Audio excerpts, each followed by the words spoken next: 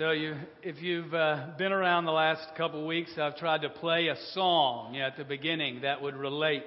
And a number of you prophets said, I think I know what song you're going to play next week, knowing that Ecclesiastes 3. And so it was the song. And that song by the Byrds, Turn, Turn, was based, and the words came straight from Ecclesiastes 3. I think it was Pete Seeger, actually.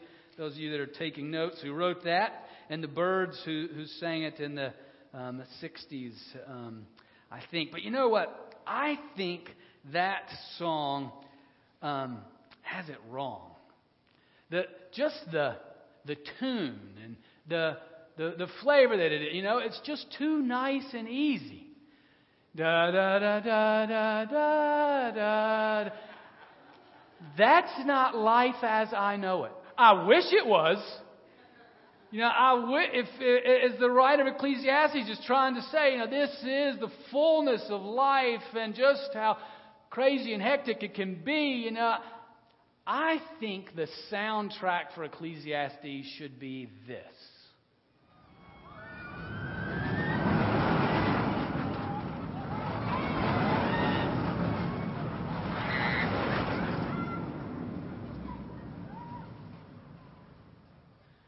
More like a roller coaster. That's how this should be read. Maybe something. If you want to read Ecclesiastes 3, you should read it like this: For everything there is a season and a time for every matter under heaven. A time to be born and a time to die, and a time to plant and a time to pluck up, and a time to be planted. And a time to kill, and a time to heal, and a time to break down, and a time to build up, and a time to weep, and a time to laugh, and a time to mourn, and a time to dance, and a time to throw away stones, and a time to gather stones together, and a time to embrace, and a time to refrain from embracing, and a time to seek, and a time to lose, and a time to keep, and a time to throw away, and a time to tear, and a time to sow, and a time to keep silence, and a time to speak, and a time to love, and a time to hate, and a time to war, and a time for peace. That's how Ecclesiastes 3 should be read. Because that's more of the ride of life that we buckle up for. Now, a number of you have met Dennis, our new assistant pastor. And now, if you haven't, you saw him today. You know who he is now. And we've agreed. All right, we're buckled up. We're ready for the ride. Right, brother? Yeah. Whatever it brings. So with that in mind, let's take a look at the full of Ecclesiastes 3. And I'll read it again and some of the passage after it, all the way through verse 15. It's found on page 537 and 538 of your Pew Bible, or you can follow along on the screen. Let's pray together. Gracious God, help us now to hear your word, to live your word, to understand and to obey, to trust you as we hear your word together. May your Spirit be at work in us for the ride that you have for us. In the name of Jesus we pray. Amen. Ecclesiastes chapter 3. I'll read it without drama this time. For everything there is a season and a time for every matter under heaven. A time to be born and a time to die. A time to plant and a time to pluck up what is planted. A time to kill and a time to heal. A time to break down and a time to build up. A time to weep and a time to laugh. A time to mourn and a time to dance. A time to throw away stones and a time to gather stones together. A time to embrace and a time to refrain from embracing. A time to seek and a time to lose. A time to keep and a time to throw away. A time to tear and a time to sow. A time to keep silence and a time to speak. A time to love and a time to hate.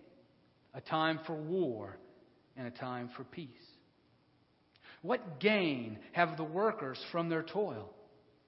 I have seen the busyness that God has given to everyone to be busy with.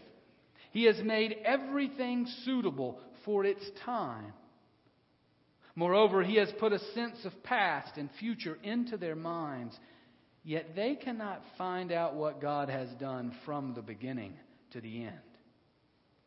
I know that there is nothing better for them than to be happy and enjoy themselves as long as they live. Moreover, it is God's gift that all should eat and drink and take pleasure in all their toil. I know that whatever God does endures forever. Nothing can be added to it, nor anything taken from it. God has done this so that all should stand in awe before Him. That which is already has been, and that which is to be already is. And God seeks out what has gone by. This is the word of the Lord. Thanks be to God. The seasons come and go. Just like we ride the roller coaster, there are twists and turns, unseen curves that jerk us around, tremendous falls at times, and then climbs, and even going upside down a few times.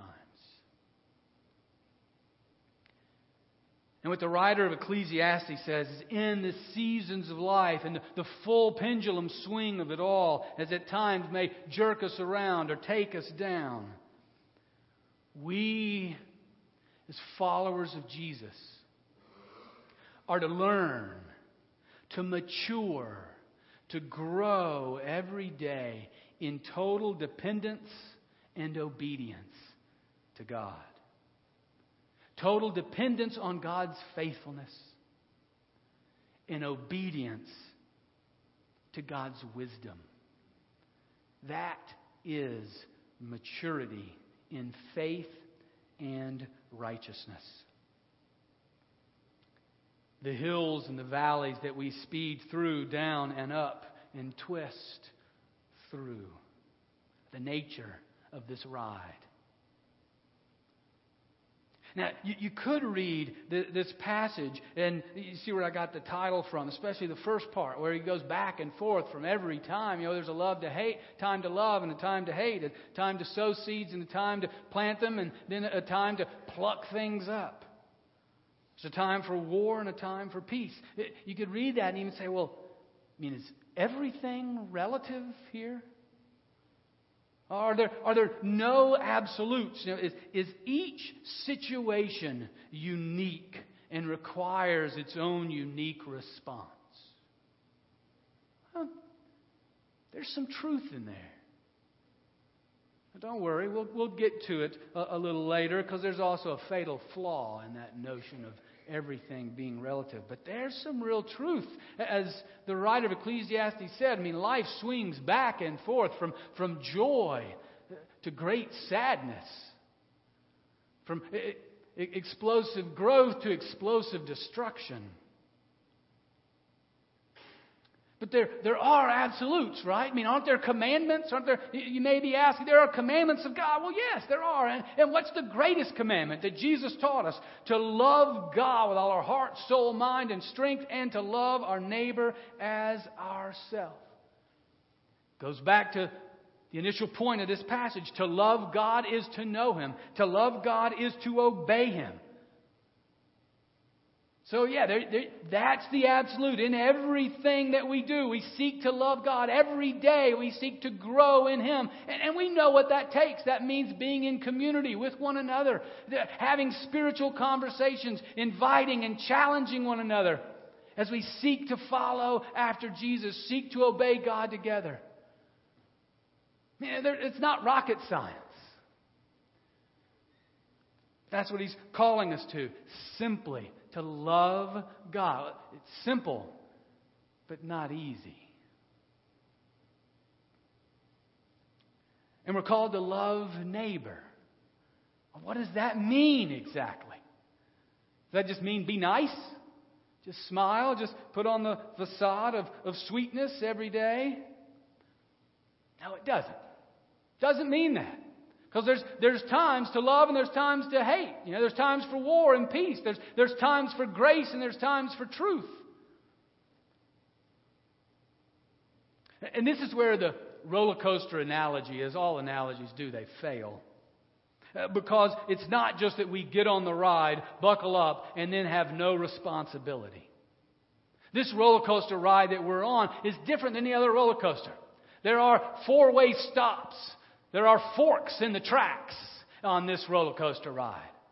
There are places where we maturing Christians, and by maturing I don't mean physically, I mean spiritually, that we're growing in our Christ likeness.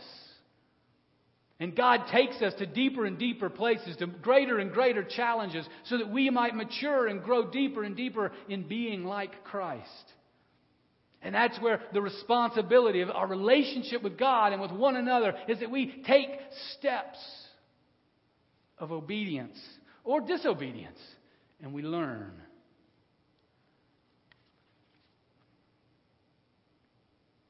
For example, you can, this example that relates, I think, for us and what we encounter being a church in the city and in an urban setting. It's regular that some of you, when you leave here on Sunday mornings, you go in the parking lot or even in the atrium or maybe even in the pew, that an individual you don't know will ask you for money. That happens. It happens when you're in the street, when you're driving, and there's people on the side of the road asking for money, or if you're downtown. It happens. Well, how do you love that person? How do you love God and love that person in that situation? That's part of the roller coaster of life. Well, which is it? Is this a time for war or for peace? A time to embrace or refrain from embracing? I think part of the reason God brings situations like that make us uncomfortable. I've talked to a number of folks that just makes us uncomfortable. You don't know how to respond to that. Well, I think as we look at the whole of this passage, our gut reaction is, all right, God, what would you have me do? And we can look at the Scriptures, and the Scriptures also, they give us the guidelines, in a sense give us the tracks to run on, but there's still the decisions of wisdom that we have in making, how do I encounter with this person? I mean, the Proverbs, the wisdom literature itself is clear. There's all kinds of words about giving to the poor. And there's also all kinds of words about those people, everyone needing to work. There's even Proverbs that say, there's times not to give. As an example, if someone is an alcoholic and they're going to take that money and go buy Old English 900, which is malt liquor, over at the convenience store, it's not the most loving thing to God or to them to give them $5. So in that case, there's no hard and fast rule. I know we'd love to have a policy, wouldn't we? Wouldn't it be great? Here's the policy. You can give up to this amount if they say please. You only give this amount if they're mean, and you give nothing if they smell like alcohol. It'd be great to have a policy, but you know what that would do? That would truncate the very purpose of life, and that's to grow in maturity with God. To have to ask, all right, God, what's the wise decision here? I will tell you this, more often than not, someone asks for money on the street, you're better off saying no. More often than not. But you never know, because the writer of Hebrews says, be aware, because you might be entertaining angels unaware. Jesus says in the Sermon on the Mount, give to those that ask you. I've already said and agreed, if an alcoholic is asking for a drink, it's not loving to give them a drink. So you see the challenge of life, that it's a roller coaster ride. And what it forces us to do, what it calls us to do, even in the deepest, most challenging times, is to cry out to God, to walk with Him, to trust His faithfulness and seek His wisdom with God's people. Now, I know you're really frustrated. I didn't give you an answer, a real nice policy to follow when somebody comes and asks you for bus fare. And I think I would be giving you a disservice if I gave you any other answer than to say, well, be wise, know the realities, but seek God's wisdom in the moment.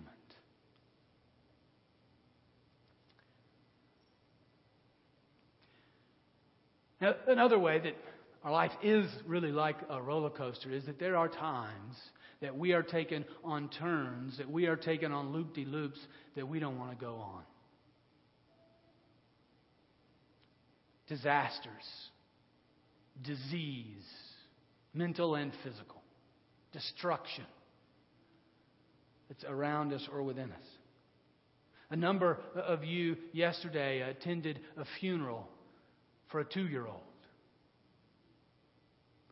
Most of you don't know this. It's sort of an odd place to tell you because some of you won't get beyond this. But Carol Schubert, who's been teaching 3- and 4-year-olds since I think I was born, has been diagnosed with cancer. And we'll be sure to pray with her. And each of you know the reality of being on this ride when turns are ruggedly sharp and you don't want to be on it. And that's where the Lord leads us, invites us to trust in His faithfulness, even when the circumstances don't encourage us to do. It's why regularly we pray, Lord, we want to celebrate You no matter the circumstances. Because You are faithful regardless. Now, there's lots of truth and reality in this whole notion of, life is relative. That it's a dance. It's a ride that we go back and forth. But I do want to stop there and just take a little moment and say, let's think about the term everything is relative. This is sort of a common phrase today. If everything is relative, then is the statement everything is relative? No, another way to say it, if there are no absolutes, then is the statement there are no absolutes an absolute?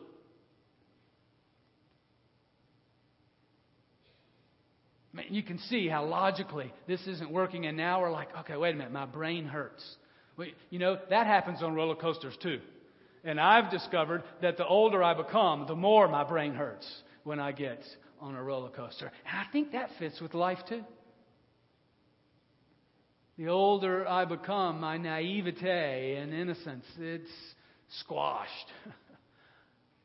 Sometimes crushed.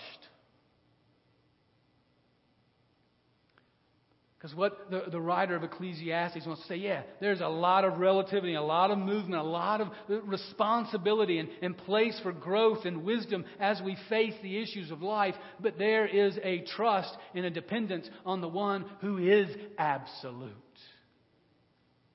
The one who does have all in His hands.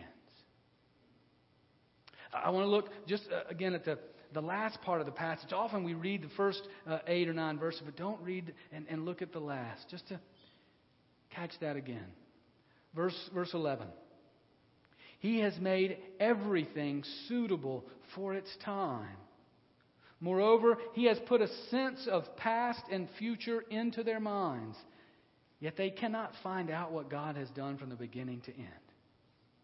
I mean, what that passage is saying is, listen, this is all in God's master plan. God is not surprised. God is not shocked. He's not startled by what's going on. God is above and sovereign to all that He sees. Matter of fact, God sees all of existence as one still picture.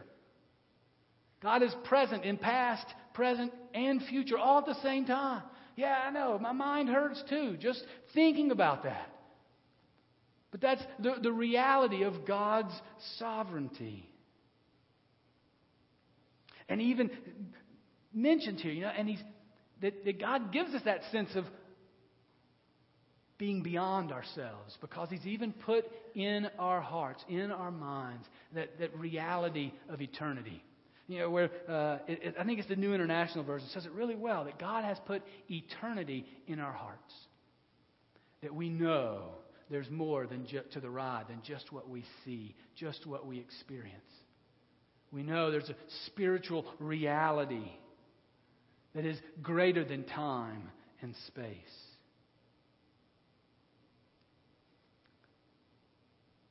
Verse 12. I know that there is nothing better for them than to be happy and enjoy themselves as long as they live. Moreover, it is God's gift that all should eat and drink and take pleasure in all their toil. In a simple way, this is wisdom literature, so sometimes wisdom can move into cliche, and there is a little bit of a cliche here of, when you're given lemons, make lemonade.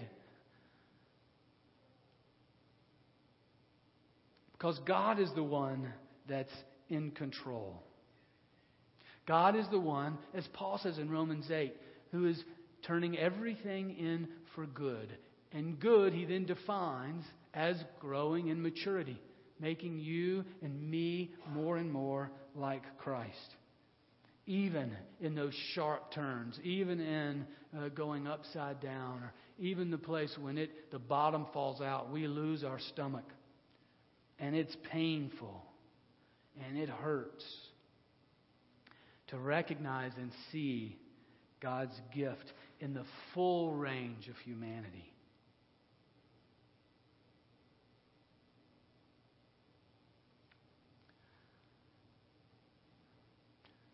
At every turn, to turn to God. It's interesting. Friday night we had the church party, picnic, and pool party, and it got cut short because the storm came through. But even then, as everybody was bringing up their cell phones to me and say, "Hey, see the storm? It's coming. It's coming." Okay, what did they say though? Then they said, "So let's pray. Let's pray." In a simple way, to simplify this, those curves, that's a small example, are the times when we recognize the truth that we are out of control. That we don't have control. That God is the one in control. And it's at that time when the bottom falls out and the corners are sharp, that even the gift of that time is that we cry out to the sovereign one. Say, God, give us wisdom in this. Give us care. Give us peace. We trust in you, even we don't like one bit what's happening. It's part of being on the roller coaster. I mean, we know what's going to happen. We know generally, but we don't get to say when and where and how a lot of times.